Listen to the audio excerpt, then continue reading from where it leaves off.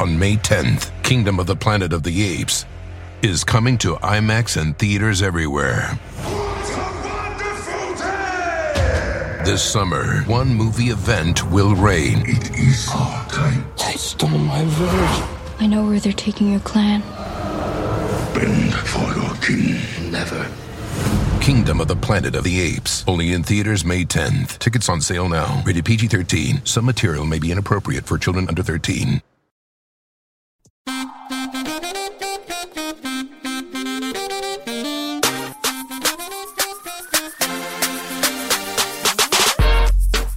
And we are back with an all-new episode of Keep It. I'm Ira Madison III. I'm Louis Fertel. It's a very gray day in Los Angeles. It's also election day here. I know by the time you hear this episode, it won't be election day, but just know we're living in this Sleepy Hollow version of reality right now, which feels a little appropriate. I want to say that we'll know whether or not, Rick Caruso becomes mayor of LA. My hero. I'm so kidding. By the time this airs. But I just want to point out some losers. Sure. Chris Pratt. Oh, you don't suck. say. You suck. You don't you say. Suck. Also, his long rambling explanation where he's like, I've been in LA a long time and this is the city I love and it's really fallen to shit. Girl, have you walked these streets? I've not seen you out. Really pounding the pavement to get to those Jurassic Park auditions. Yeah, right. Absolutely not, loser. And Katy Perry, who had to show us the screen she was voting on with a smile on her face I've not seen since like Bob's Big Boy. And doing it like Laverne and Shirley jump kick into the air outside the polling place too in one of the slides on her Instagram carousel. It's like, bitch, you've already stolen a home from nuns and killed one of them. Also, I did not realize she was appropriating Laverne and Shirley culture. Now I'm livid. Because, by the way, there are some sitcom legends out there who are doing the work. Our friend Valerie Bertinelli slaying with the content on Twitter. So this is officially a Valerie Bertinelli stands only podcast. I think that Katy Perry is secretly a supervillain. The nun thing, not supporting Rick Caruso, like, what's next? I mean, and whatever she did to Bonnie McKee. Oh my God! Well, we'll get into that, and I hope the podcast community investigates that. Frankly, gotta love Bonnie McKee. I regret loving her Vegas show, which I do think is one of the most spectacular things I've ever seen live. I regret that she gave us a gay, disgusting Kid Choice Awards level gala performance that I enjoyed, because this upsets me. Yeah. Basically, every celebrity who's come out of the woodwork to be like, Rick Caruso is great. It's extra maddening because they're all people who are like down for Obama, for Hillary, like, for Biden, like, we're supporting the blue, always vote blue. But it's like, you know what? You can't just be a voter. You also have to be an informed voter. Now that seems like a huge ask. And I feel like you're saying a lot there to people who don't do a lot of huge asks. You know what I'm saying? The only person I like sort of whatever about is Gwyneth Paltrow, because who expects her to be on the right side of anything? She's not even on the right side of us needing her back on a set again instead of selling whatever she's selling at Goop. Like, we want you acting. Yeah, no, she's only on the right side of a kitchen island, and I don't need to see how she makes an omelet anymore. I've seen it before. But anyway, play Sylvia it's always Plath again or something. Yes, famously loves kitchens. Sylvia Plath, one of the great kitchen acting performances. Yeah. You give her some comment, and she'll really dig into the back of that oven. Yeah, right. Good Lord. It's always weird recording this on election day, but at least it's not like actual presidential election day. The times we recorded those was dark. Yes. Anyway, I swear we won't be getting into this any other time during the episode. So, no, we'll talk about other depressing things. Yeah, I have to say, I'm not a fan of this episode in the onset. I'm just going to throw it out there. We are going to talk about other celebrities we are disappointed with this week, including Drake and Rihanna. Vastly different reasons, but both same stench of awful. Of what? Of bewilderment. And it helps that their recent music outputs are bad too. So that, you're right, is deeply helpful. You're right. Yeah, like at least there's if not Lift like Me Up was a bop, I'd be like, Rihanna. Yeah. I'm so angry. But I have not listened to that song since. No, it did not lift me. I'm firmly on the ground. And we are also going to discuss Selena Gomez's new documentary. And, you know, Aaron Carter did pass away too. So we're also going to discuss his life. I was going to say about him, obviously, I heard that immediately sad. I was piecing together pieces of his life I remembered that all individually, just as it my first instinct, all seemed tragic. But I was in a house full of people in Palm Springs, and I have to tell you, fully half the house did not know who Aaron Carter was. And that was even more disorienting. Yeah, I can't put on a clinic right now. I can't like tell you what Aaron's party was or that you should have come to get it. There were two parties that every kid wanted to go to. That's right. Aaron's party and an S Club party. Oh, please. S Club, the endorphins coming off that group. It's like 18s. I was soaring. Bouncing off the wall, you mean? Yes. Or bouncing off the ceilings. More accurately, yes. Was the song bouncing off the ceilings or bouncing off the wall? Bouncing off the ceiling, upside down. Okay. Wow. Just like bedknobs and broomsticks? And also Lionel Richie. That's more dancing on the ceiling, but I feel the vibe is similar. Yeah. Do you think the 18s are mad that Mamma Mia stole their ABBA gig? Their whole thing. And that ABBA stole their ABBA gig. It's like now we have ABBA again. Yeah. Who will remember the 18s? Well, the A adults now. So. Wow. A adults. I'm not saying I'm not at that concert, but you know, there's a stink on it. And it's the smell of beige lipstick, which is what ABBA gives us. In better news, we are delighted to have Jake Lacy as our guest this week, who is wonderfully delightful. Thoughtful, cool person. I bring this up in the interview, but he plays this disgusting character on this show called A Friend of the Family. It's based on a real story. This man who is a neighbor to a family of 3 girls kidnaps one of the girls, brainwashes her to a certain degree, and he is perfectly cast as this upstanding seeming 70s guy, and it really reminds me of Dan White, the guy who killed Harvey Milk and George Moscone. It really has the vibe of, I just want everybody in the town to eat ice cream with me, and then inside I'm a broken sociopath. That's interesting, because you know what? I would not think of him and Josh Brolin having a lot in common, because when I think of Dan White, I think of the movie Milk. Right, yes.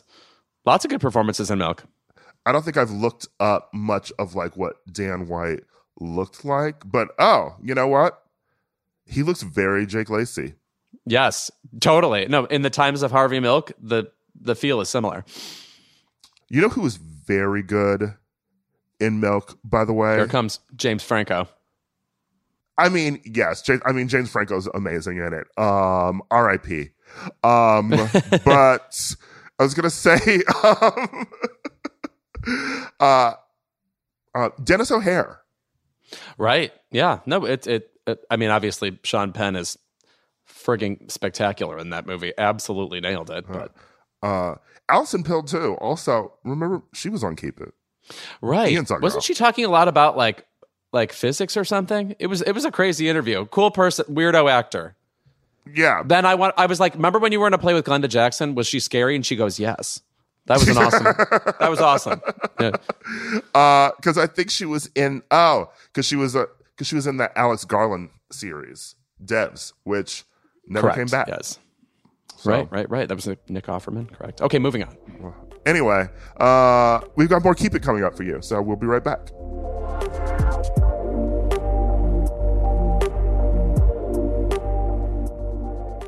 So Drake lost his damn mind on his and 21 Savage's new album, Her Loss. Not just firing shots, but seemingly just closing his eyes and shooting at random. The line that's getting the most attention, obviously, is when he references Megan Thee Stallion and her shooting from that short Canadian Tory Lanez. Okay, I couldn't remember his name. I'm like, there's a lot of short Canadians out there, you know? Right. You don't want people to think Michael J. Fox did it, right? I can see Michael J. Fox and Megan Thee Stallion having some beef. But settling it amicably, yeah. Tracy Pollan acts as intermediary, yes. He said, this bitch lie about getting shots, but she's still a stallion.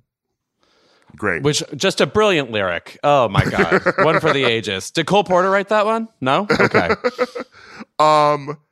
And also, sidebar, Serena, your husband, a groupie, about Alex Ohanian, which, of course he is. Right. Who's not a fan? I would be happy to be Serena's groupie. You're her groupie, bitch. No kidding. What exactly is the relationship they're supposed to have? Don't be a fan of hers at all, or notice her legacy or anything. Yeah, so I was obviously disappointed because I think Keep It listeners know I am a on the record Drake fan. Sure. Our male Taylor Swift, as it were. I mean, that really sets my brain on fire. No idea what that could mean, but all right. I think we've discussed this before. I think they both have an obsession with charts, for one. I feel like they both sort of use their relationships with other people to propel them forward in like pop culture. Yeah, I think that like they like building intrigue around their relationships. Yeah, and they both sort of write about their relationships too in an interesting way. And I think that they also both know like how the internet will respond to them and anticipate it. You know, like the one thing about Drake is that like that we used to always talk about is the fact that he always knew that people were going to meme him and make fun of him, which is why we started getting things like Hotline Bling, where he was just creating a meme as a video before people could meme it, you know? Right. I think that he gets there. And interesting enough, it reminds me, this new album, Her Loss, which I'll discuss in a moment, reminds me of just sort of Taylor's response post Reputation, because he makes reference to the fact that people weren't really feeling his last album, Honestly Nevermind, which, you know, was more of the like house and dance album, which came out right before Renaissance. And so like people paid it dust. So for a couple really good songs on it. And I feel like this album is just sort of like back to basics Drake, because he's like, okay, people didn't want me to do something different. And that's very much how Taylor feels when, you know, something of hers isn't like if this album wasn't as successful as it was, the current one, Midnight's all on the charts, she would go back to doing folklore or something, you know? Mm-hmm. Right. Yeah. I mean, it's back to basics almost. That's all it is. I felt like listening to this album, I was listening to largely tracks that could have come out 7 years ago. Yeah. He sort of hasn't progressed as an artist, and it's sort of now just highlighting the fact that he's, I don't know, an asshole. Yeah. What is with that Megan Thee Stallion line? I mean, just why state it? Why weigh in? It's now a couple years old, right? It's just a strange journey to I know you're saying like he wants to stir people up, probably get people interested, but just gross. I can't stand it. Yeah, I don't like it at all, and it made me like really uncomfortable even wanting to like listen to the album. Luckily it's bad. So and 21 Savage is better than him on the album, and 21 Savage is weirdly relegated to like a featured artist on it. So whatever. Yeah. Yeah, I'm too busy with other albums right now anyway. Do you know whose new album I like? Are you ready for this? Phoenix. So good. You listening to Phoenix? Can you believe it? I couldn't believe it. Somebody put it on their Insta story, and I was like, I'm going to give it a shot. Wow, I'm into it. Okay. Excuse me, wait. Do you have Barbra Streisand live at the Bonsoir? Let's talk about beats. Let's talk about beats. To it. Who was tweeting about Barbra Streisand the other? Oh, Cheryl Lee Ralph was like tweeting about Barbra Streisand live at the Bonsoir. So, oh yes, if people don't know, in the early '60s, at the same time she was in "I Can Get It For You Wholesale," her breakthrough Broadway performance, Barbra Streisand was doing this nightclub act at the Bonsoir. It went on for a long time, kept getting extended, and initially they recorded her at the Bonsoir for an album, and then instead did a studio recording of several tracks she does during this live recording, and that became the first Barbra Streisand album, which won the Grammy for Album of the Year, and that was the beginning of her recording career. So now they have instead taken these early recordings where she's barely 20 years old and released it as her 57th album. Extremely strange. It's like suddenly getting an album of like, here's the first time the Beatles were in a garage playing with each other. It just is. It's like, it's crazy that we're suddenly getting it now, and it is. I think I've seen that video on XTube before. So. Oh sure, XTube. Wow, you in your late 60s? Yeah. Let's teach you a Twitter account. I actually love when people make an XTube reference because when I try to think about the interface for that website, it's so confusing. It's one of those sites where there's 100,000 buttons everywhere and things are popping up at you, right? And there's a lot of like images on the screen too. I'm like, I don't need to see all these random straight sex scenes happening in the corner as I'm looking for whoever. Those weird porn sites where it's like, you can win 50 coins if you click on this video. Just like lots of bullshit going on. Anyway, honestly, if you want to be reacquainted with the fact that Barbra Streisand is a fucking freak, these vocals are just unbelievable. It's like, I feel like she's one of the few people ever who, as much as she wields power as a vocalist, dynamic control of dynamics and pitch and basic things that make a singer great, the way she throws around character is fucking crazy. We have nobody like that now who the minute they sing and like there's like a comic aside in the song or like a triumphant emotional moment, she really is like zooming between the extremes of being a person. And it's just so amazing. And you can hear that you're about to meet a brilliant actress in addition to a huge singing star when you listen to this album. I know this is a conversation about Drake, but guys, this is the real fucking deal. Well, let me tell you something, two iconic Jewish singers. So Okay. So, You know what you're giving right now when RBG would be like, Biggie Smalls and I are both from Brooklyn. Yeah. How about that? Okay, listen, we are combating anti-Semitism with Drake and Barbara this week, okay? I think we're helping, yes. Yeah. Drake's helping. Right. I actually, speaking of albums that we haven't brought up, we talked about Carly Rae Jepsen's, but we have not talked about Tove Lo's. Which... I'm still getting over the indignity of having to say the words Tove Lo. I mean, it just sounds like something a chimney sweep says to get in your house. But it sounds like just something that like a German child is saying to you as they've stolen your candy. Yeah. And by the way, that's a menacing child, the Germans. Yeah. That's what Augustus Gloop was wailing as he drowned in the chocolate river. Those are his last words, yes. Before Roald Dahl went on killing kids or whatever. Actually, in the book, of Charlie and the Chocolate Factory, at the end, all the kids wave to Charlie as he's in the air. So they officially are supposed to be alive, which surprises me because it seems like Roald Dahl has the heart of somebody who, kills kids. Those are ghosts.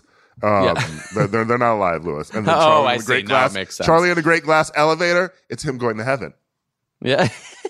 There's a lot that's fucked up in that book, too.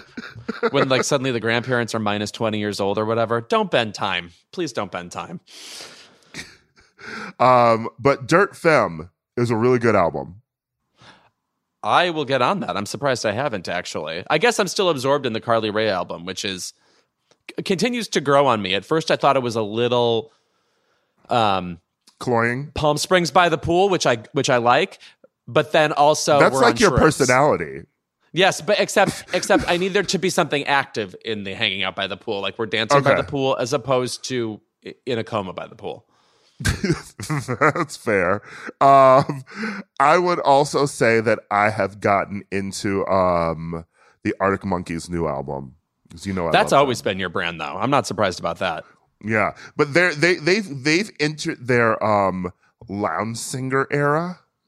Meaning what? Meaning that like the last album was very sort of like 50s, like Ocean's 11, Rat Pack throwbacky, and this album is less kitschy than the other one. Like it's not like it's really like, oh, we're making like an album like this, but they're less in their like sort of like hard rock era, like they're doing less of like Sheffield like grunge, like they were doing like that we know them from, like I Bet You Look Good on the Dance Floor, that kind of music. They're now like they're relaxed, and it's not. I mean, Alex Turner has a great fucking voice, so he sounds good singing anything. But it's interesting to see them go from like hard sort of like dance rock to this, and I love that in interviews too. There's sort of like, that Jay-Z line, sort of like buy my old albums if you want that old shit, because like he doesn't give a fuck. Yeah, right. No, I mean, like, I'm sort of intrigued by the lounge singer angle. I just think we need greater Robert Goulet literacy in this country altogether. People last remember him as a Will Ferrell character, and I think there's some awesome vocals going on there. Yeah, just anything Bacharackian, I wish people still cared about that stuff. Well, we don't care about Burt Bacharach anymore because no one's watching American Idol with us. And that's right. Can famously, you believe what American Burt Idol Bacharach would get away with? Night. Yeah. I don't want to be clear. This was a sensation television show, maybe among the 10 biggest shows of all time, and they would throw a Bacharach night. I mean, it just really boggles the mind. And then you would see someone give like a C- performance of Not Walk On By. Kelly nailed that. But a C- performance of Anyone Who Had a Heart, or a song that would never be on the radio now. Or we got a lot of renditions of I Say a Little Prayer. Right. And as you know, I prefer the Dion version to the Aretha version, which I think could make me neocon, but that's how I feel. You know what? Dion put her God, let's hear what she put in it. I couldn't even figure her whole out war wussy. Yeah, right. I couldn't even figure out a way to get there. Yeah. She put her whole Lion Witch and Warwick up in that rendition. Her whole Psychic Friends network was up in that. Yeah. I love that rendition. Underrated Dionne Warwick, to be honest. I mean, I know that we love her. We love her Twitter stuff and the Psychic Friends network, but I feel like not enough attention is paid to her early singing days, which are like, she is fucking amazing albums. She's an immaculate voice that it's never pushing, but it's very emotional. It's a voice that draws you in. It's not like exploding at you. She's not a belter. Closer to someone like a Karen Carpenter than an Aretha, for example. But I'd watch Todd Haynes' Dionne Warwick film, which she could still contribute to. I'm sure she has I think she has a really strong working memory of all those times too. She has given some spectacular interviews. Yeah. By the way, this reminds me, while we're on this topic, you just brought up Todd Haynes. Do you know what I've been in denial about? And I think I'm ready to accept. Ryan Murphy should do a Madonna series. I think he would be reverent to the things that would be exciting to watch in a TV show, and I think it could be his crowning moment. I know people are like a little ODing on him. Over the past 7 years, we've gotten so much content from him, and sometimes it's the people versus OJ, and sometimes it's the politician.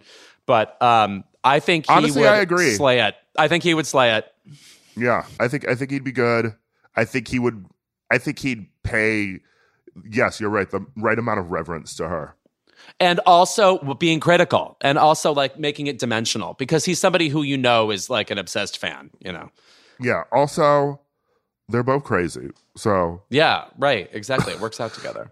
I thought you when you were talking about Todd Haynes, I thought you were about to be like, you know what? I hate Far From Heaven. I actually think Far From Heaven is more 3 stars than 4 stars, but the performances are great. And also, why didn't Dennis Haysbert get like 20,000 roles of that size afterwards? It upsets me. Racism. You should tone the word racism more often. Racism. Actually, I think it was that plus he was stuck on 24. Oh, right. He was in a prison, and Alicia Cuthbert was the warden. I mean, speaking of Fox series that were massive, right? Like, yeah, the ratings were like big. American Idol, 24. I agree with it being 3 stars, though. I think obviously All That Heaven Allows is better, the Cirque film. Yes, right. And better in that trilogy is the Fassbender film, Ali, Fear Eats the Soul. Now, speaking of Fear Eating the Soul, Rihanna, what's going on there? Okay, so Rihanna, has her Savage X Fenty drop. She loves this fashion show that's become like a production. Every year it drops on Amazon, and every year I hang out at a gay's place and it plays in the background. It's like a perfect like video to put on to like look up and watch periodically. Yeah. While I'm facing the other direction and eating cashews. Yes. But she put Johnny Depp in this one. And I want to say, first of all, I don't care what your thoughts are on Johnny Depp versus Amber Heard. Who wants to see that man in underwear? No, absolutely the fuck not. Nor, I don't want to see his facial expression as he walks by us either. There's just, I mean, like it feels like the Rihanna version of voting for Rick Caruso. I mean, it's just what she probably did. Right, I guess she probably did. I always forget that she's sort of. I think Ray Saudi on Twitter said that we always forget that Rihanna is kind of a bozo. Bozo, very underrated insult. Just because she does a lot of very silly things, like supporting Sean King. She'll do things like that, and you're like, okay, we get it, right? But you're too busy standing, so you don't stick with that thought. You don't stay on that thought. Also, there's just something about like Johnny Depp in general where it's like, haven't you seen the internet has treated this whole thing disgustingly? I mean, I don't mean to say people standing up for like domestic abuse victims is disgusting. I absolutely do not mean to say that. But like Johnny Depp has proven that he is disgusting. We have the text to prove it. We have the text. There's no denying that he is vile. There's no denying that he was awful to her. I don't. Anyway, regardless of what you think of her, which that's a whole other can of worms, but I don't know. This just deflated my entire morning when I heard this. Yeah, and there's nothing about him that's even hot right now. No. And actually people are clowning on him and like, saying, oh, it looks like Jack Sparrow at your aunt's garage sale or whatever, things like that. But Jack Sparrow was attractive. That's right. In the first film, Jack Sparrow was attractive. Like, now he looks like Jack Sparrow left on an island, for 20 years with no food or water. He looks like Caliban in The Tempest. Yeah, he looks like Caliban receiving his Kennedy Center honors 50 years later. I mean, what else is there to say about it? Come on, Rihanna. Come on. No one wants to see that. Also, it's like she's putting him alongside like Simu Liu. Like, you think he's wanting this to fly? Who else? Is it Cheryl Lee Ralph too? Yeah, like sexy people. Okay. Yeah. It's also wild that like he's one of those people who you can't even tweet his name now without being swarmed. I can't think of another person who conjures that kind of reaction other than Michael Jackson. It is that level. Yeah. And to call that a reaction is understating it wildly. I just want to also say about Michael Jackson quickly. Do you know what is so funny? When somebody is dancing at like a party and they even 1% dance like Michael Jackson. It's like, stop. There's like a jerky thing they do. It's so funny. It's like the funniest thing you can do. It's so intense and like antisocial, kind of. Yeah. All right. Well, those are the celebs who've disappointed us. Yeah. This week. Rough. Anybody else you're disappointed with? Yeah. Come with me to the Bonsoir. It's fun there. All right. When we're back, we're joined by Jake Lacy.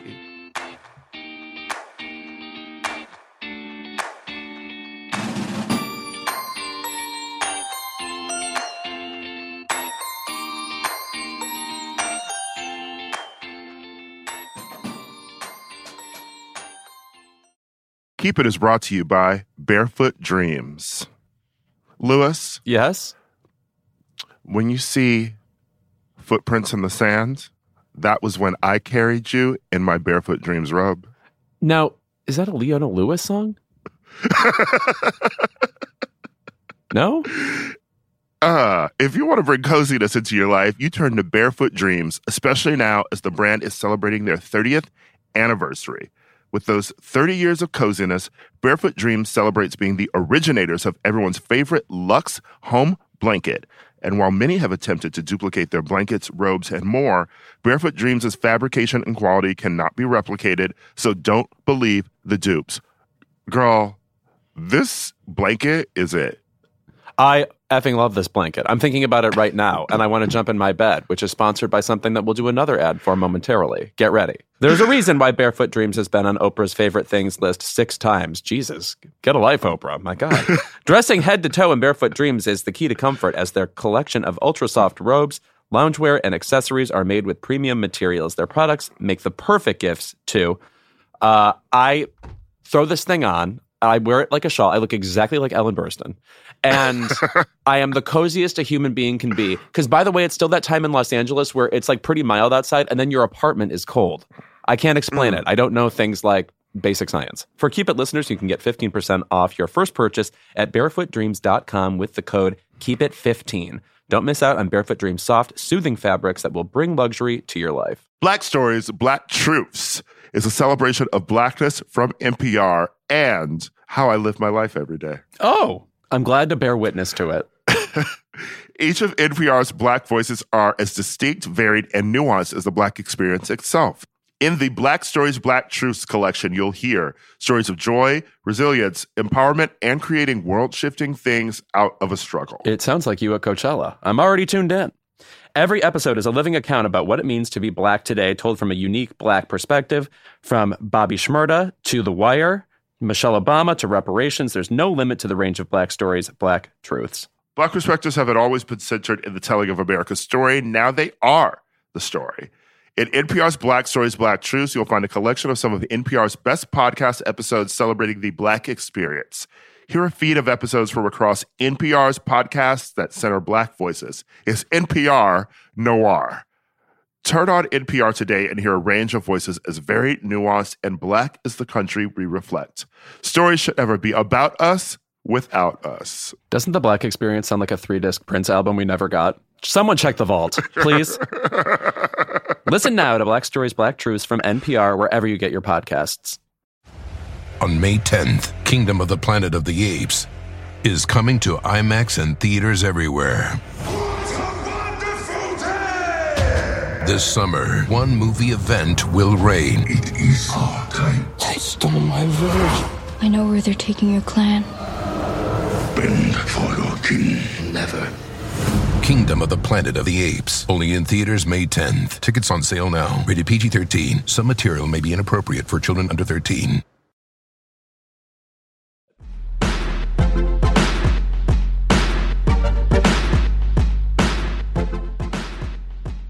You know him from roles in The Office, Girls, High Fidelity, where he plays a perfectly nice person. And then you know him from roles like Carol, The White Lotus, and now A Friend of the Family, where he's an asshole. So we're delighted to welcome to Keep It, Jake Lacy, to find out which one are you? Yeah, solve this for us. You know, I don't think I'm as extreme as Shane and the White Lotus, or or certainly not Robert Berchtold in A Friend of the Family, but probably like Fran on Girls is honestly like closer in retrospect, maybe in hindsight, than I want it to be. You know. I want to say, by the way, that Jake Lacy has arrived and he's wearing a Braves cap. That's a Braves cap, right? I'm not an expert on this matter. Okay, great. That's Boston. Boston Red Sox. Oh, Boston. Okay, moving on. It's Boston. And a sweatshirt. And you seem like a quintessential Jake Lacy character right now. I just want to, which is, you live in the roles, so to speak. Not the Berchtold one, but the other ones. I love I love style. I love like menswear. But I also feel like at my truest sense, like this is just me, you know, and like anytime I put on too much of a thing, it's like when a little kid like wears their dad's like work clothes, you know, I look like I've put on a thing to go like, oh boy, that normal, just average guy thinks he's really something, huh? So ultimately, as much as I go like, oh, this double-breasted cashmere, love it, like live for it, but almost every day, jeans and a t-shirt.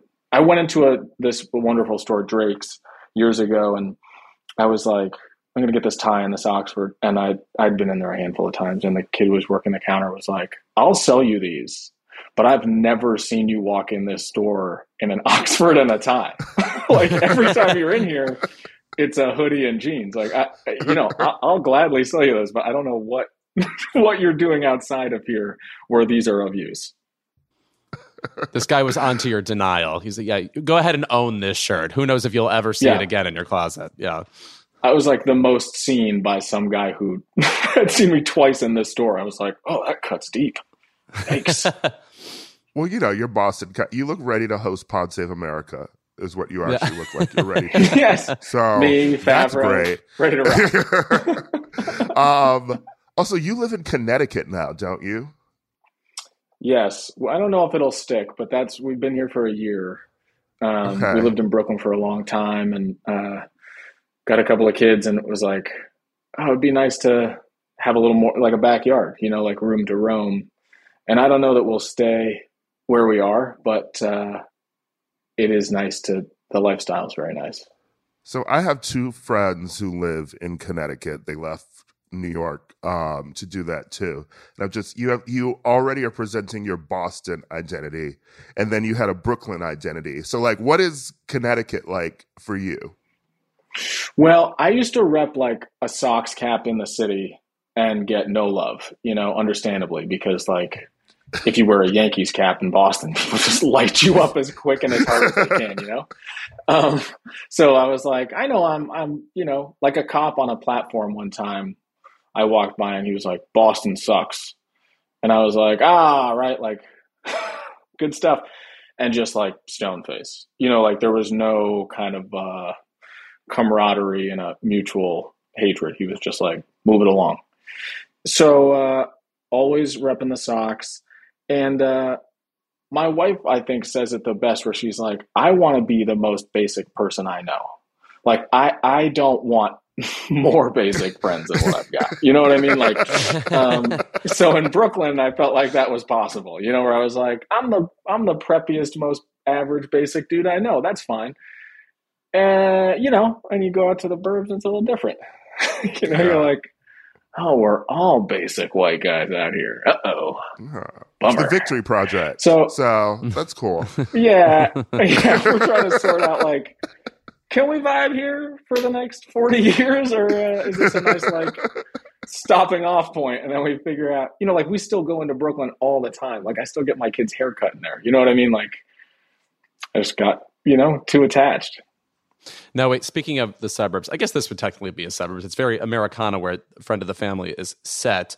But in the show, if people don't know, it's a Peacock show where you play a neighbor to a family of Colin Hanks and Anna Paquin are the parents in that family, and they have a daughter whom you kidnap. And there's an entire series of ways you manipulate her, and it's really shocking to watch. And it's also based on a real story.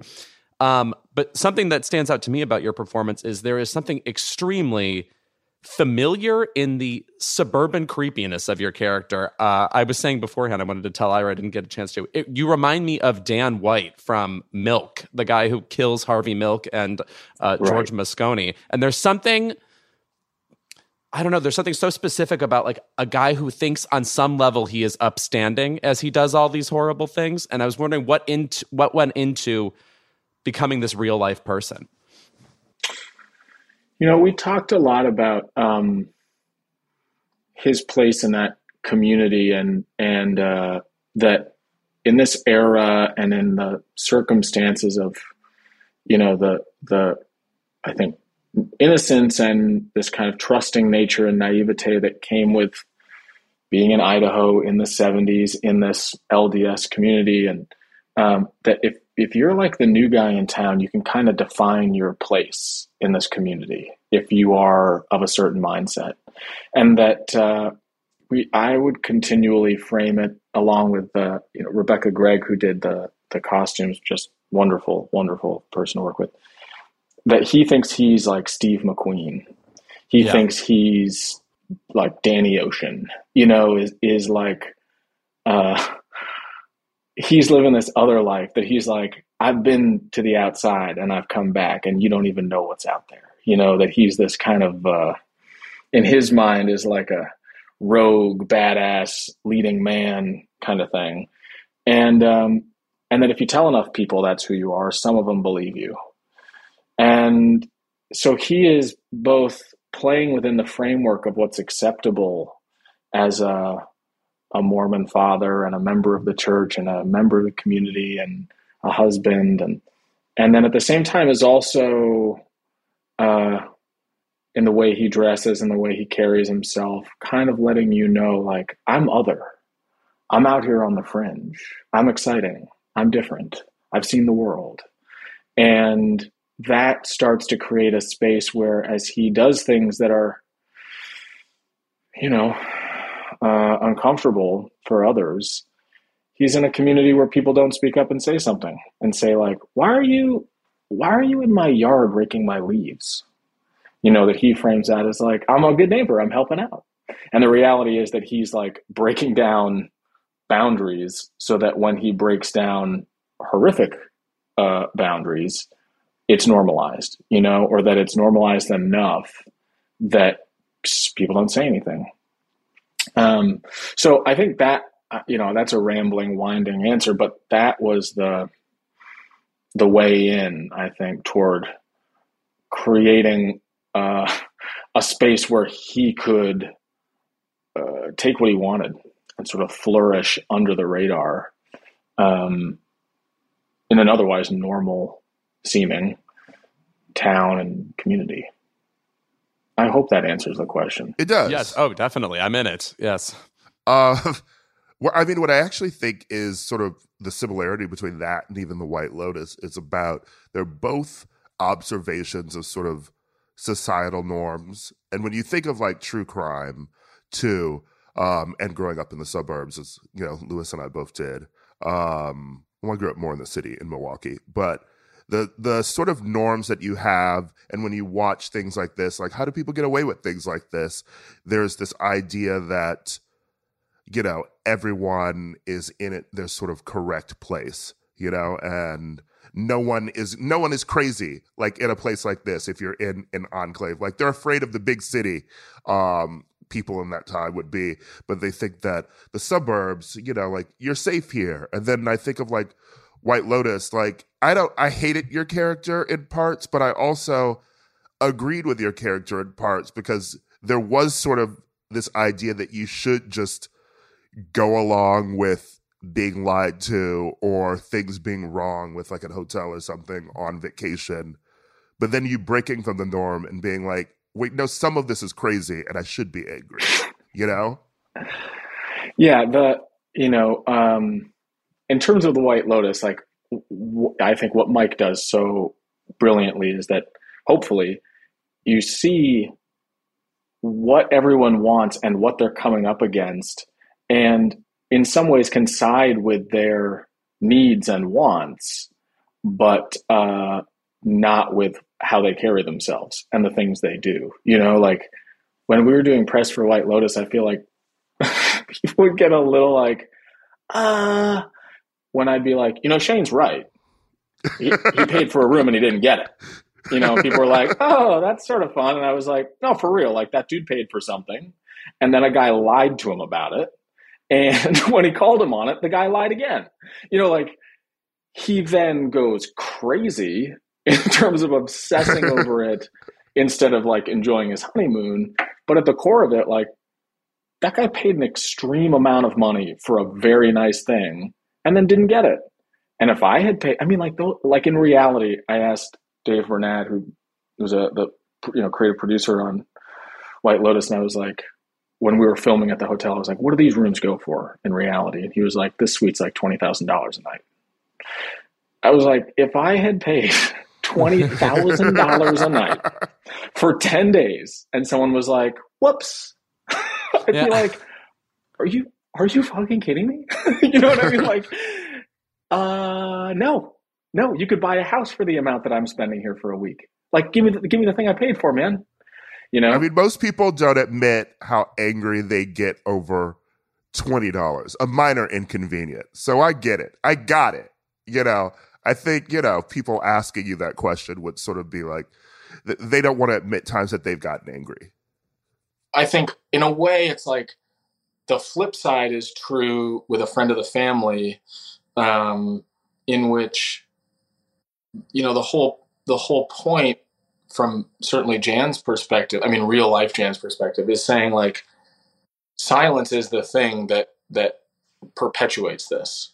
The fact that multiple people along the way, and as you see, I think by episode 7, you realize or come to find out that the church knew. The Berchtold had come to that Berchtold had attempted to be inappropriate and intimate with Nicole, the daughter of the bishop, and she had called him on it. And when he was confronted, Berchtold admitted that he had this, what he termed an affliction, and was working on it, and then asked for repentance. And because the tenets of the religion are such that forgiveness and repentance are foundational elements, they didn't report it to the police or tell the Brobergs, even though he'd already been assaulting Jan and admitted to it. This is before the first abduction. And so years later now, it comes out that they knew. And that story point isn't to point the finger at the church as much as to say, like, this shame and discomfort and silence is the thing that allows predators to continue to prey on victims, on families, on children. So in terms of like the sort of not just the discomfort in saying something, on the extreme ends, I didn't get the room I wanted, and on an actual like life or death trauma kind of level, not saying something when you know something's wrong, or when your gut tells you like, that's not right. That person, touches people for too long, that hugs too long, the way they look, the thing, it's like the way they look at a child, the way it's like, say something, and Jan, real life current Jan is like, it's really hard to have those discussions when it's someone close to you, which it usually is, because no one wants to put grandpa in jail. It's like the term that she says. And I'm like, yeah, it's easy to go like, the man lurking in the shadows, put him away. But when you go like, my favorite softball coach, my favorite math teacher, my neighbor, that's a really hard thing to do. I think something that's interesting about you is I feel, and Ira indicated this, but your characters, I find often have big scenes where they express the indignity they're in, include like White Lotus, even this current character, even though he's a big manipulator. I feel like you're the kind of person who could watch something you're not in and be like, oh, that's a role I could have done. Are you constantly watching things and thinking, oh, that's a Jake Lacy role? Because I think even I could do that. That I'm like getting a hold of my reps and being like, I'm sorry, what? Yeah. What's it going to take, guy? That's funny. The only times that I feel that way is when I've auditioned for something and I don't get it, and then I see someone, who got it, and either go like, wow, that was 100% the right call, or, have a little like fire of like, come on. I want to get in there. I would have loved that. Like, I think, the most recent example that I can really think of is like before they made The Bear, before it was cast, like that script was out there and it was sent my way, not as an offer, like just to go like, hey, you're probably too old for this and probably not the right type, but it's out there. And if you want us to reach out to the creatives and see if they want to set up a meeting. And I read it and I was like, oh man, like I'm not right for this, but this is so great. Like I would love to meet on this. And then before that could even happen, Jeremy was cast. And as soon as I heard it, I was like, that's perfect.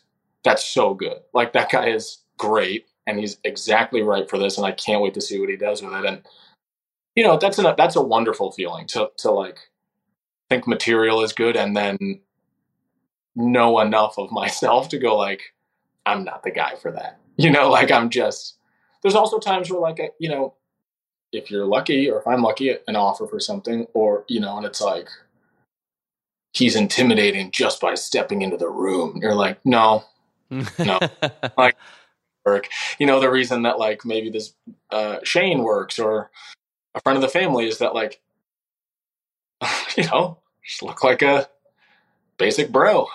And then whether that's that like I'm actually a entitled douche or, manipulative pedophile who's using that kind of seemingly ho-hum blandness to my advantage, that ends up being more my sweet spot than like, whoa, look out, this guy's gonna crack skulls. Like it just you come to know what your strength is or kind of where you can fit in a way.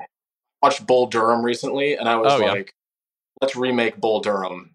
Like I'd like to be the Costner role 5 years from now. You know what I mean? Like it just, a lot of the Costner stuff, I'm like, I'd like to do that. I'd like to do Field of Dreams. I'd like to do, like, I like what's going on there. How do I do that? Wow, that's an awesome instinct to be like, first of all, I love Susan and Bull Durham. Great performance. But second, but you're right. Those are kind of movies that are like that up till like even 10 years ago, I feel like everybody knew. And now I feel like you'd be hard pressed to find somebody who knows Bull Durham really well.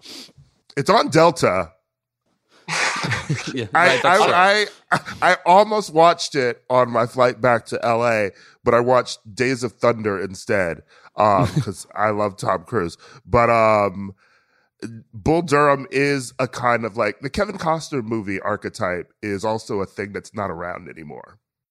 I feel like it's almost too easygoing. Like he as a presence is wonderful. And, like, man, I don't know how to explain it. Like in Field of Dreams, when he goes into the feed store and he asks the other farmers, like, he goes, you ever hear voices out there? And they go, you hearing voices, Ray? And he's like, no. Like he plays it so easy and grounded and kind of gentle in a way that you get to kind of go along with him on the story. Now I feel like the expectation is for that to be a bit, for it to be kind of geared up or to be like darker than it is.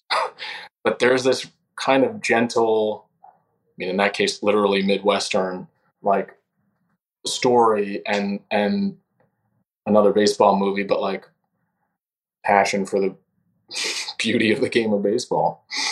I don't know if that exists now. Or if it could exist, like if there'd be an audience for it other than, for me, it's like a nostalgia factor to go like, turn back the clock. Let me live in 1991 for a minute. And I'll get back to will democracy survive? That character isn't even really a lead, I would say, in like TV so much anymore. It sort of fits into your roles, I would say. You're opposite a lot of really great women. You know, Yes. Lena Dunham, Zoe Kravitz. You know, it's I Mary Kay loved Place. you. Yes. Yeah, I loved you in High Fidelity. You know, and like even in Girls, I remember being like, I want this relationship to work out. You know, and I feel like I don't know, like Nora Ephron probably would have enjoyed casting you. Oh man, I think you'd be great in like Lucky Numbers. If you remember that movie. Yes, I do. Yes, I'll take it. My friend Steve Zahn from White Lotus had worked with her, and he was like, she was incredible. She was the best. You know, he had a. Well, I'll let him tell that story. But yeah, I would have loved that. Yes. Do you looking back over some of your movie roles? First of all, being the Ricardos, there's Carol, there's Diane, which a movie more people need to watch, which stars Mary Kay Place as a mother kind of on the brink, and you're her son who is not doing well at all. But do you have a favorite kind of moment acting alongside these like the Titanic female performances, like often getting read the riot act in them, in fact? You know, there's a scene in Diane that's you know, close to home for me, and I'm at a diner at a little kind of hometown cafe with Mary Kay, and I haven't seen her since I got cleaned up. I've just kind of gone off the radar for a bit, and meet up with her. And Kent Jones, who wrote and directed that, had written a lovely piece there, you know, in the this kind of eating scene, and I was like, hey man, can we do one where I'll keep some of this and also kind of like move it around a little? And he was like, have like what's written, that's fine.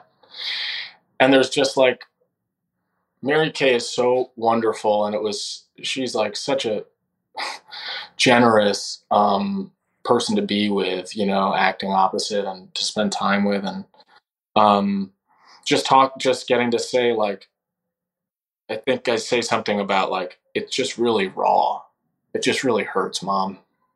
You know, and like the kind of like frayed feeling when you're coming out of a life of like active addiction and starting to like the fog starts to shake a little, and you start to kind of see and feel life again. And it's a lot, you know, it's a lot to be present to things.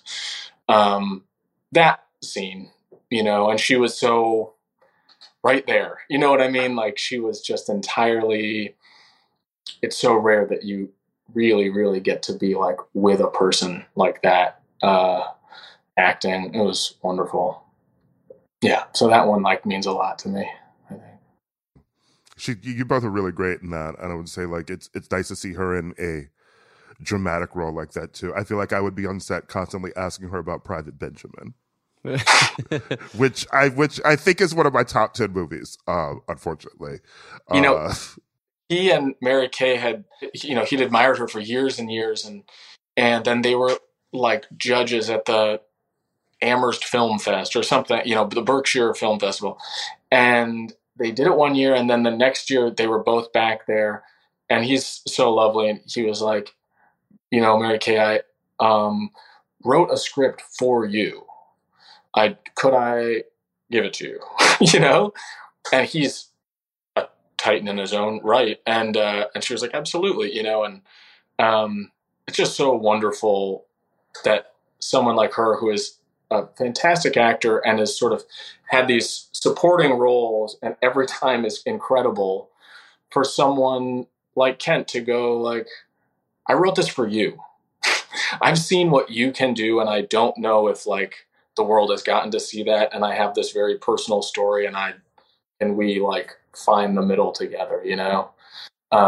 Just so cool. I think it's so wonderful to go like, I don't know. People write things for Kevin Hart. I wrote this for you. You know what I mean? Like, you're the biggest draw in the world. Would you want to do it? You know, Dwayne Johnson, I wrote this for you.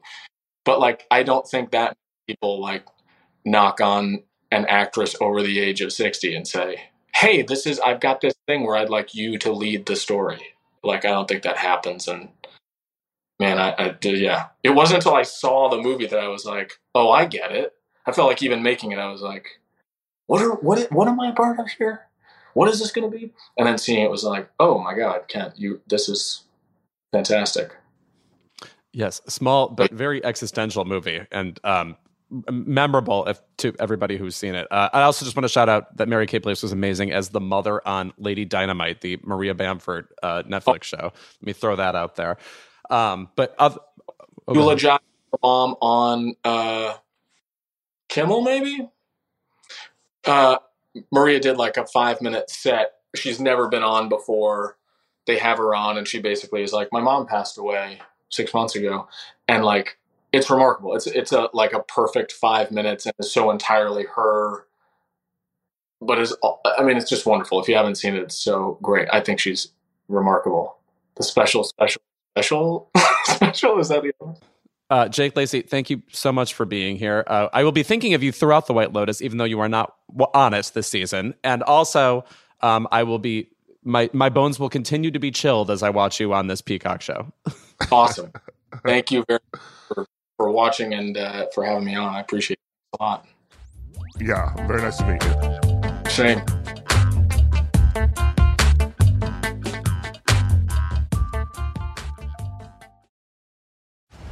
On May 10th, Kingdom of the Planet of the Apes is coming to IMAX and theaters everywhere.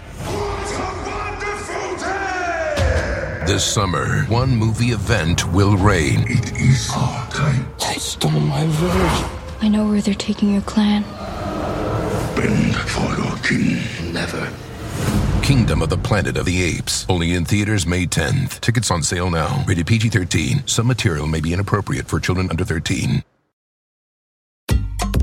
Feel like you got enough to do already? I do. That's why I use Shipt same-day delivery to keep up with my busy life. They know the snacks I like down to the extra creamy in my peanut butter. I can get deliveries at home, on set, or even when I'm away on vacay. And my personal shopper, Amber, she's got my back. As in, she asks them to check the back if it's not on the shelf. Shipt. Delight in every delivery. Learn more at shipt.com/hi. Whether you're a morning person or a bedtime procrastinator, everyone deserves a mattress that works for their style. And you'll find the best mattress for you at Ashley. The new Tempur-Adapt collection at Ashley brings you one-of-a-kind body-conforming technology, making every sleep tailored to be your best. The collection also features cool-to-the-touch covers and motion absorption to help minimize sleep disruptions from partners, pets, or kids. Shop the all-new Tempur-Adapt collection at Ashley, in-store or online at ashley.com. Ashley, for the love of home.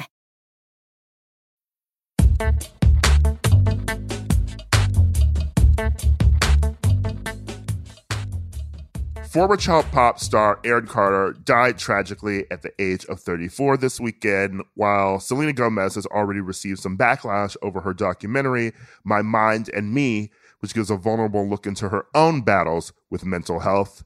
So while the two former child stars have walked different paths, how has being thrust into the spotlight at such a young age affected the growth of young artists, and has it been worth it for so many of them? I mean, can talk about Aaron first. That was really it was a random gut punch because, I think that we're obviously, used to older celebrities dying lately. And we discussed them on the show, but it feels like a while since someone young that we sort of grew up on died so tragically and randomly. Yeah, no, it almost feels like the child star into adulthood death thing is a trope of the past, like something that we would have seen in the 80s and 90s a lot, really. But he's one of these people where like you were aware he was estranged from his family, and also like he would do things like pop up on OnlyFans, and you would also see him, first of all, every time I went to Gay Pride in Chicago, he was performing there. So it's not like he wasn't sort of like giving it his all as a performer, as one in, like, thing about working, gays, gigging, etc. Yeah, they do want candy, right? No, he said, "Here's my demo. Take me to Market Days." But at the same time, I struggle a lot with like his death is tragic. Nobody should die at 34. But I guess as a Karen Carpenter stan, who also died around the same age, something about me cringes at just looking at someone's short life as a tragedy. I don't know. Mm-hmm. Her brother, for example, Richard Carpenter, says, she had a lot of joy in her life too. And I don't think he's papering over the hardships she faced either. A part of me wants to say, like, let's find the ways that he enjoyed life and also celebrate those. I'm sure that was evident. Those ways were evident to us as he's somebody who, was performing up until, recently. So, I think that's a good way to look at that, because I mean, even the highlights that he had in his career are more than most people will achieve ever. Right, totally. Just like being a global superstar, being on TV, having fans love you, the highlights in someone's life when they are a pop star, despite the bad things that come with it, like those are really big highs, and that's why people do it. Right, exactly. But I was touched by what Hilary Duff posted. Also, Hilary Duff, good poster. I just in general have become more of a fan of hers thanks to things like Instagram. Yeah, she writes really sweet things like that, but she's also like funny and has a sense of humor about herself. Realistic. Yeah. Mm-hmm. Yeah. Can she go manage Reese Witherspoon's social media? Yeah, that gets tough for me occasionally. Also, remind me to bring up Reese Witherspoon during my Keep It this week. It doesn't involve her the way you think, but I can do that. Okay. But so anyway, Aaron Carter's death, extremely sad, but I hope we think about it dimensionally. What is going on with Selena Gomez right now?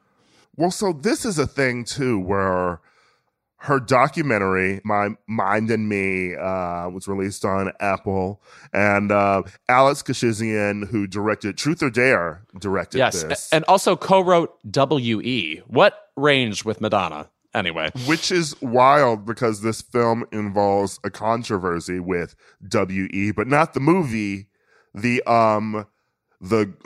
charity group. Oh, right. Yes. Not the same thing. Yes. Yeah. So, he's just following, I think he's just following pop stars around who like the letters W and E. You would think that would be a very niche circuit, but it's working out for him. Okay. Oprah's next. Okay. My favorite pop star, Oprah. Oh, God. When she comes on at Glastonbury, my arms are in the air. Yeah. Only because WeTV is the enemy of oxygen. Right. But here's the thing about this documentary. You talk about the highs that people get from being a pop star, and then, the dark effects of it. I watched this and I'm like, girl, get off the stage. Yeah, stop. For the large part of it, it really seems like she hates her job. Which by the way, I kind of stan, Of course. How every gay kind of stands the movie Vox Lux, even though it's pretty bad. The thing we like is the rottenness of the stardom, the thing in the stardom that's like, ugh, I have to deal with. It's not that you have to deal with fans. It's that you have to deal with delirious fans. Yeah. I mean, I think we've talked about this before. What was that this old Madonna interview where she talked about how she liked when the fans came up, but the fans who came up were always the ugly ones. This is like some old interview of hers from the 90s.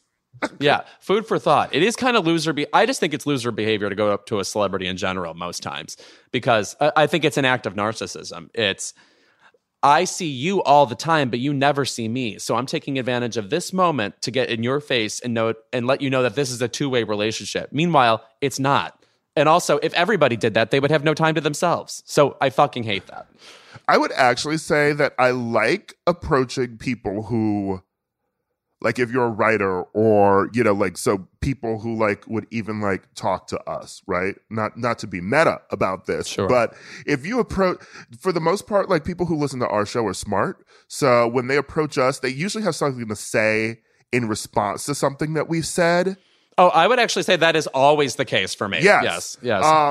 Which is far different from approaching a mega pop star, which what do you have to say to Madonna besides I dance in my bedroom to Borderline? Like, okay, millions of people do that. No, I mean, what still buzzes in my head is when we had Peter Page on the show, and we asked, man, I bet people come up to you all the time, every day, and talk about how you were instrumental in their coming out. And he's like, literally every day. And that's a lot for one person to take. It's like, why are we, it's like, you're putting a burden on them, like handle my trauma, basically, And in the case of someone like Madonna, I remember I had a friend once who was like, well, I wouldn't go up to a celebrity, but if I saw Madonna, I would have to. Faggot, why? Does she need to meet one more gay person? No.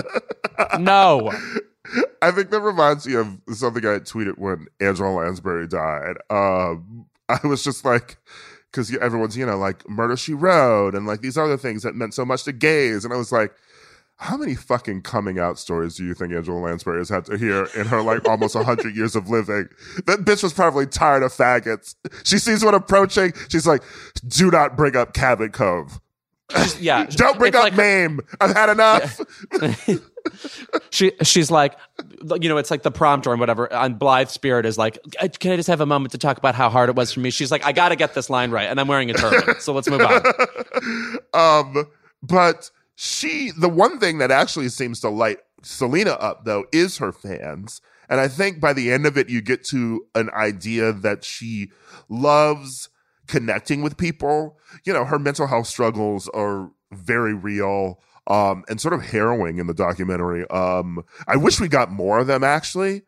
There sort of starts when she has her psychotic break and the revival tour ends in 2016. And then we sort of jump forward to like 2019, even post, the kidney transplant, So it's just sort of like you miss these large chunks and you really hear her talking about it. And there's some, like a bunch of filler where she goes back to her hometown and is like walking through her school and talking to like old neighbors and things. And I'm like, okay, that's what an MTV interview used to be for, right? Like that's not something that we need in a documentary on you.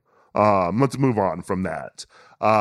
But she there's another moment too where she's just sort of like talks about how much philanthropy sort of means to her. And I actually believe it when she says that, when she's done with all of this, she's going to mostly work on philanthropy. There's actually a moment where the best moments of the documentary are where Alex gets the moments that he got in like Truth or Dare from Madonna, where Selena's sort of like flippant with an interviewer, or she leaves an interview and she's like, that was the dumbest fucking question. Like, I hate that shit. Like, never make me do that again. There's a moment where she talks about like, I was being asked interesting questions, like the person who asks her what she'd want to do besides her career, and she says philanthropy, and then the interviewer's just sort of like, that's great, thank you. And then Selena like leaves pissed off because she's like, there's no follow-up to that whatsoever. It was just like boom, getting through the questions. And so that was interesting.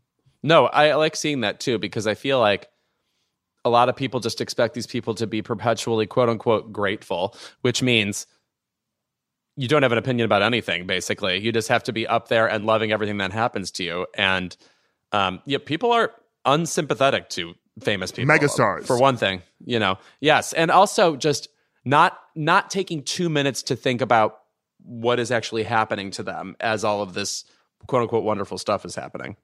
And also, like, even on the concept of being grateful, they give us a lot too.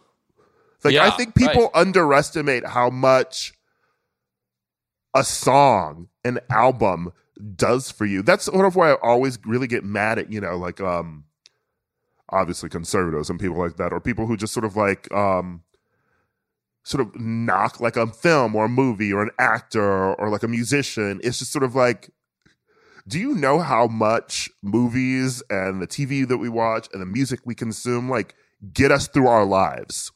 It's just very weird to think of it as superfluous and just be like not grateful for what artists give us.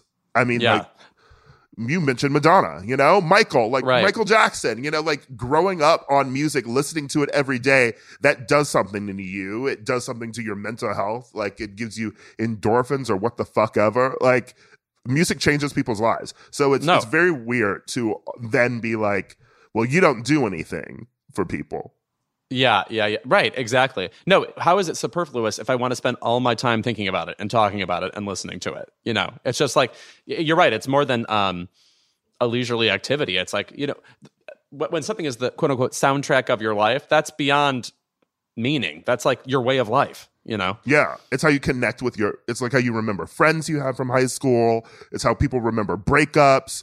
It's how people remember the passings of family members. Like, music means a lot. So yes. I connect with the thing of like, I connect with the idea that pop stars shouldn't feel like should be more grateful for like the fans that they have, because they do a big service. But I will say it's interesting seeing Selena sort of flippant and like sort of funny in this documentary, but then remembering how humorless she was during that like Saved by the Bell episode about her kidney, which didn't even make fun of her kidney. Right. It was just a one-off joke, right? It was like one character said something and then they moved right along. It wasn't like the episode was about that. It was about how social media helps people remember things now in the way that like they can't recall facts. And by the end of the episode, like, because all the kids' phones get taken away in the episode, by the end of the episode, like when the school devolves into pandemonium, someone had scrawled on the wall, like, does Selena Gomez even have kidneys? Funny. Yeah, it's funny. Which brings us to this week where the most humorless people on the internet are unfortunately Selenators. Selenators? I never know how to pronounce that. It's a tough word syllabically. Selenators? Yes. So, Selenators? Yeah. Senators with an L in there? Yeah. Because when the documentary came out, Selena thanked Taylor Swift as, you know, being her only friend in the industry. And then Francia, the actress friend of hers who gave her kidney in 2019, responded, interesting, on like an E! News story, and then unfollowed Selena, which I think that's so ghetto on her part, to be honest. I'm sorry. Like, publicly deciding to feud with Selena is wild to me.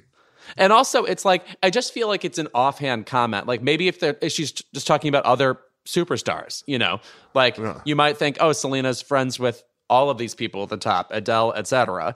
And it's just, no, really, it's just Taylor Swift. I just didn't think it was that damning a quote, or it did make me think, oh, the girl she got the kidney from, she hates her. Okay, I mean, like, we're not all sitting around talking about Bring It On All or Nothing, Francia. I'm sorry. Okay? She was on Grownish? Yes, and Secret Life of the American Teenager, which we talked about like the other week. But come on, girl. No, but I'm talking more about Bristol Palin on Secret Life of the American Teenager. Exactly. Her, you know what I mean? I could get sort of being upset with her if you feel like, you know, you're not getting your proper due or something, because I don't know, giving someone a kidney is a big ass deal. Imagine you have a falling out with a friend who gave a kidney to. It's like they're not talking to you anymore, but you're literally like part of you is walking around inside of them every day. You thought you were being philanthropic, but in fact, your organs have betrayed you now. It's like Selena's Alicia Witt in Urban Legend. A reference that should come up way more often. Did I bring up Alicia Witt just last week? Did you? Maybe. I'm trying to think of what the context was. We were with our lovely guest host. We were talking. She thought the poster behind me was Sandy Dennis, or pardon me, she thought the poster was Sybil Shepherd, and I was like, well, Alicia Witt was great on Sybil. Anyway, now you've heard backstage goss. That's what goes on backstage at Keep It. A lot of talk about Sandy Dennis. Yes, right. Forcing it. Jake Lacey almost had to have a conversation with us about it. Yeah, but that moment, I found Francia's response sort of like wild, but I will say it is funny that she's picking a fight with Selena online over a kidney. It's funny, you know, and you try to make a joke about it, and Selena's fans are just they're rabid. How could you make fun of this? It's such a serious thing. It's like, she's alive. Yeah, right. Also, to respond interesting when you are down a kidney, it's just like the gulp that you can hear as she types that. Anyway, I think it's a funny story, but I also do think it's wild to just sort of, you know, comment interesting on the story. Go, we didn't need the beef to be public. Yes, I'm going to say charitably, she maybe wanted us all to have a laugh, and I've got to be honest, I had one. So, all right, when we're back, it's time for Keep It.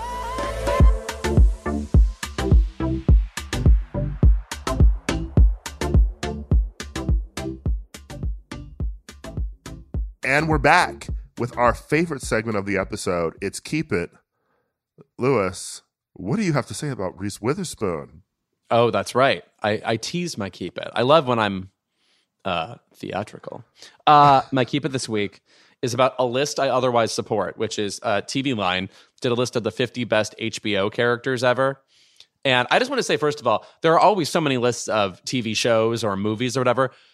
Rating characters to me feels a bit more productive because it's more fun to compare them ultimately. Whereas I feel like with TV shows altogether, that's like a matter of taste. Like, why would you compare The Sopranos to Sex and the City? Like, why would you say one is better than the other? They're not the same thing at all. Whereas characters and performances, a little bit more fun to size up. You know, that's why those categories in the Oscars are the most fun. So your mantra is characters welcome. That's right, which I always forget. Is that USA or TBS? I think it's USA. Okay, yeah, I never get it right. But on this list of the 50 greatest HBO characters ever, which, by the way, they're doing because HBO is 50 years old. I had no idea it went back that far. But Samantha Jones is number 3 on the list. And Miranda Hobbs is 30-something on the list. And Carrie Bradshaw is not on the list. We need to be reversing this narrative about Carrie Bradshaw being a, I guess, bad or selfish or whatever the narrative character is. I think she remains one of the best female characters ever and realistic. Like, people find like character defects in women to be criminal, or like if we don't point them out, we're endorsing them, and therefore they're making us look bad because they get to be bad people and we don't want them to be like. Anyway, Carrie Bradshaw is the best part of Sex and the City. And I say this as somebody who identifies as Miranda Samantha Cusp in my personal life. I just think SJP gave a performance that was so casually dimensional. She was so born to do it. Every role she did up until that point, including the wacky character ones, were leading to this character. I really think she packs a whole bunch of crazy qualities into a character that is otherwise relatable, and she should be in the top 3 along with Tony Soprano and Omar from The Wire. I love Carrie Bradshaw, and I think that what's interesting is I view her in the way that you would sort of view like a Tony Soprano. I mean, look, just read Emily Nussbaum's New Yorker essay about Sex and the City, which is still great to this day. But would people call themselves like, I'm a Carrie? You know, I don't think they ever mean it in the way that I mean it when I say I'm a Carrie. I mean it as a person who's a writer, but who's also sometimes self-involved and also ruins relationships with men. Right. Again, we can't help that Aiden was boring. Sorry. I know you wanted her to end up with Aiden, but I'm sorry. How many questions about carpentry do you have? Me? 0. Aiden was boring and an asshole. Yeah, he had a sort of... When he took her back, really, where it just seemed like he just wanted to punish her, was wild. Right. And then, of course, we ran into him in Abu Dhabi, which I consider the nightmare of nightmares. Like, how did my ex find me here? But... And now he's going to be on And Just Like That, which I think I'm finally going to finish the first season. Enough people have told me that it's a enjoyable bad watch. I think I watched everything but 1 or 2 episodes. I mean, there's truly a whole episode of that show where she's like, do I like my new amazing apartment? I can't tell, but I will return to it. Okay. And where's Reese Witherspoon on the list? Oh, her character is on the list, and it's somewhere in the 30s. And I don't believe Nicole's character from Big Little Lies is on the list either, which upsets me. Where's Renata? Right. And also, that's somebody who would be reading the list, and she would be printing it out and showing it at a PTA meeting. I don't even see Renata on this list. Wow. Michael Ausiello wants to hurt us. That's what's going on. Also, Schillinger is 49. He's the only character from Oz on there, too. Oh, right. Mm-hmm. There's a lot going on with this list. Well, let's start a fight. Let's get in the comments and be cruel. Spoiler alert, Michael Ausiello is our enemy now. I'm really looking forward to that movie. I hope it's good. Ira, what's your Keep It this week? My Keep It this week goes to Keep It alum Karamo. No. I did not know we were doing this. I don't have the emotional bandwidth. Go ahead. So he has a talk show now. Which already I'm emotionally distressed. Go ahead. Have you seen clips from it? It's Maury, and it's basically a Maury spinoff because for a period, Karamo hosted a series of Maury episodes, and now it has sort of the same font. It's on After Maury. You know, it seems like it's a successor to take over the Maury mantle, and it's very much, therapy buzzwords. Like accountability and, take this step with me, like shit that means nothing, but works for some people. And also it's the same variety as what he does on Queer Eye, where he's like, oh, you're feeling like you're not good at your job or you're not getting the dates you want. Well, what if you did this tightrope course? That does not help me. Yeah. You know what helps me? When Beyonce says, release your job, release the trade. Yeah. Yes. That's definitive. And it's not, playing Legends of the Hidden Temple so you can get to an emotional place with your father. Right. No. Break My Soul should be the fifth Queer Eye guy. Yes. Although famously, I think all silver monkeys have daddy issues. But we'll get to Legends of the Hidden Temple on another show. Wow, you really took us to the heart room with that one. Okay, go ahead. So on his show, he invited Chef P, the pink sauce lady, as she's known. And I don't know if you know this saga, but basically she's a private chef in Miami.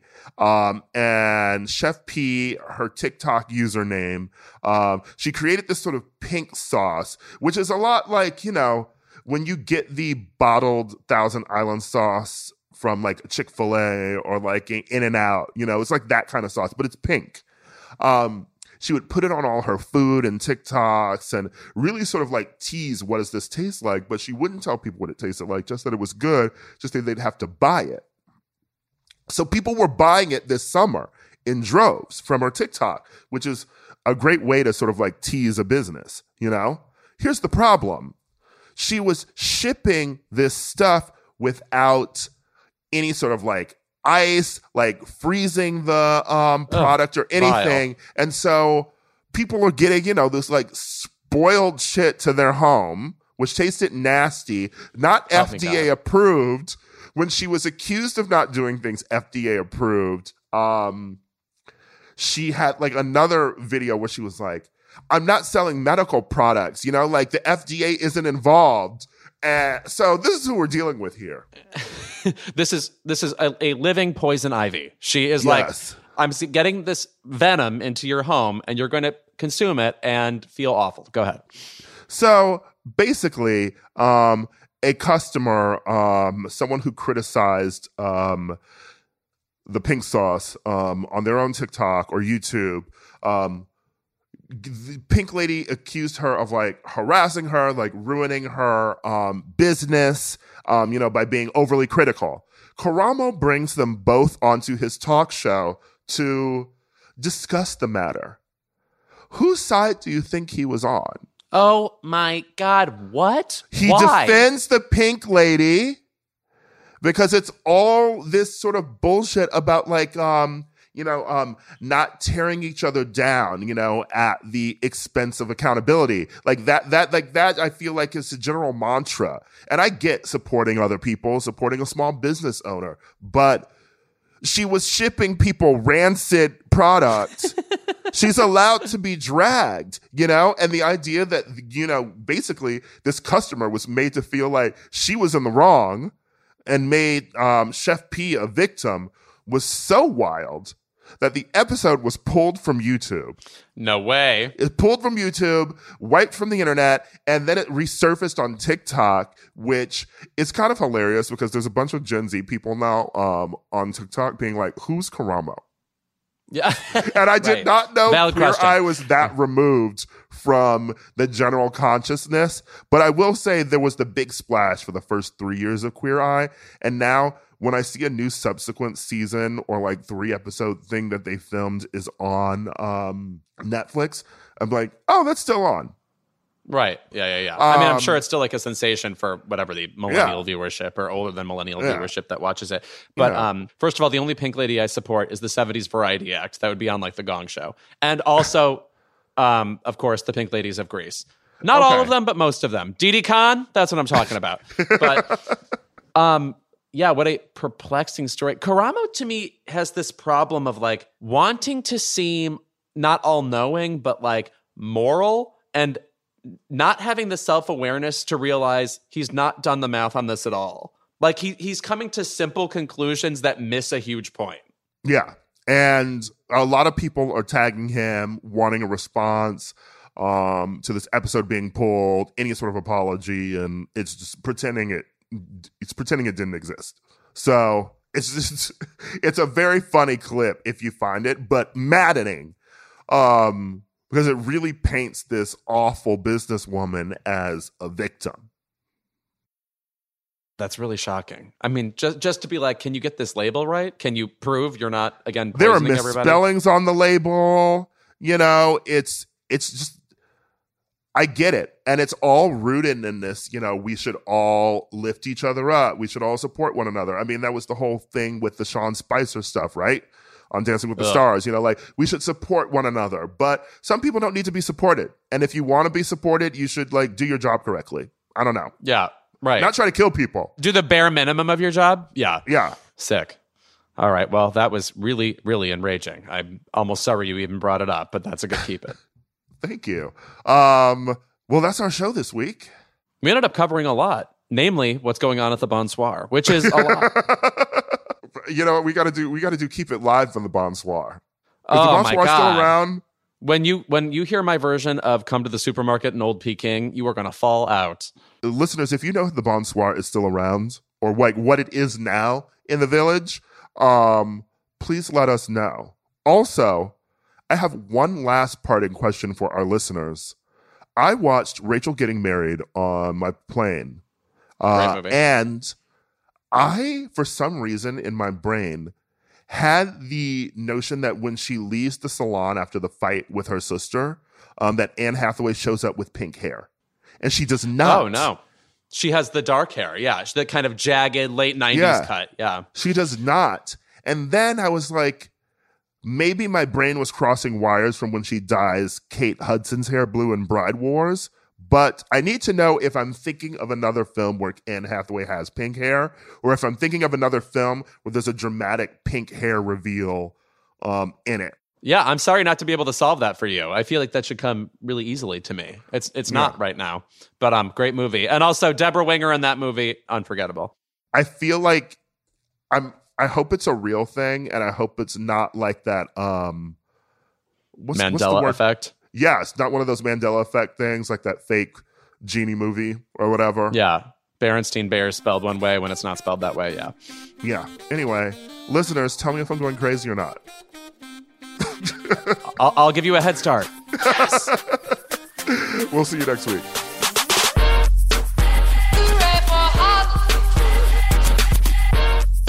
Keep It is a Crooked Media production. Our senior producer is Kendra James. Our producer is Chris Lord. Our executive producers are Ira Madison III and Louis Fertel. Our editor is Charlotte Landis, and Kyle Seglin is our sound engineer. Thank you to our digital team, Matt DeGroot, Nar Malconian, and Delon Villanueva for production support every week.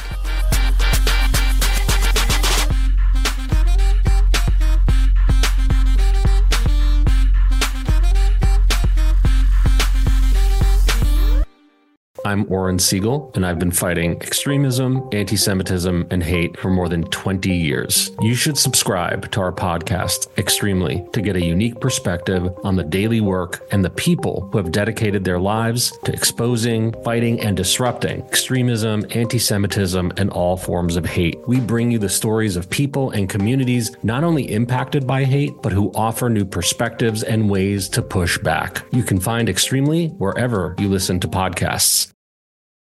The living room is where you make life's most beautiful memories.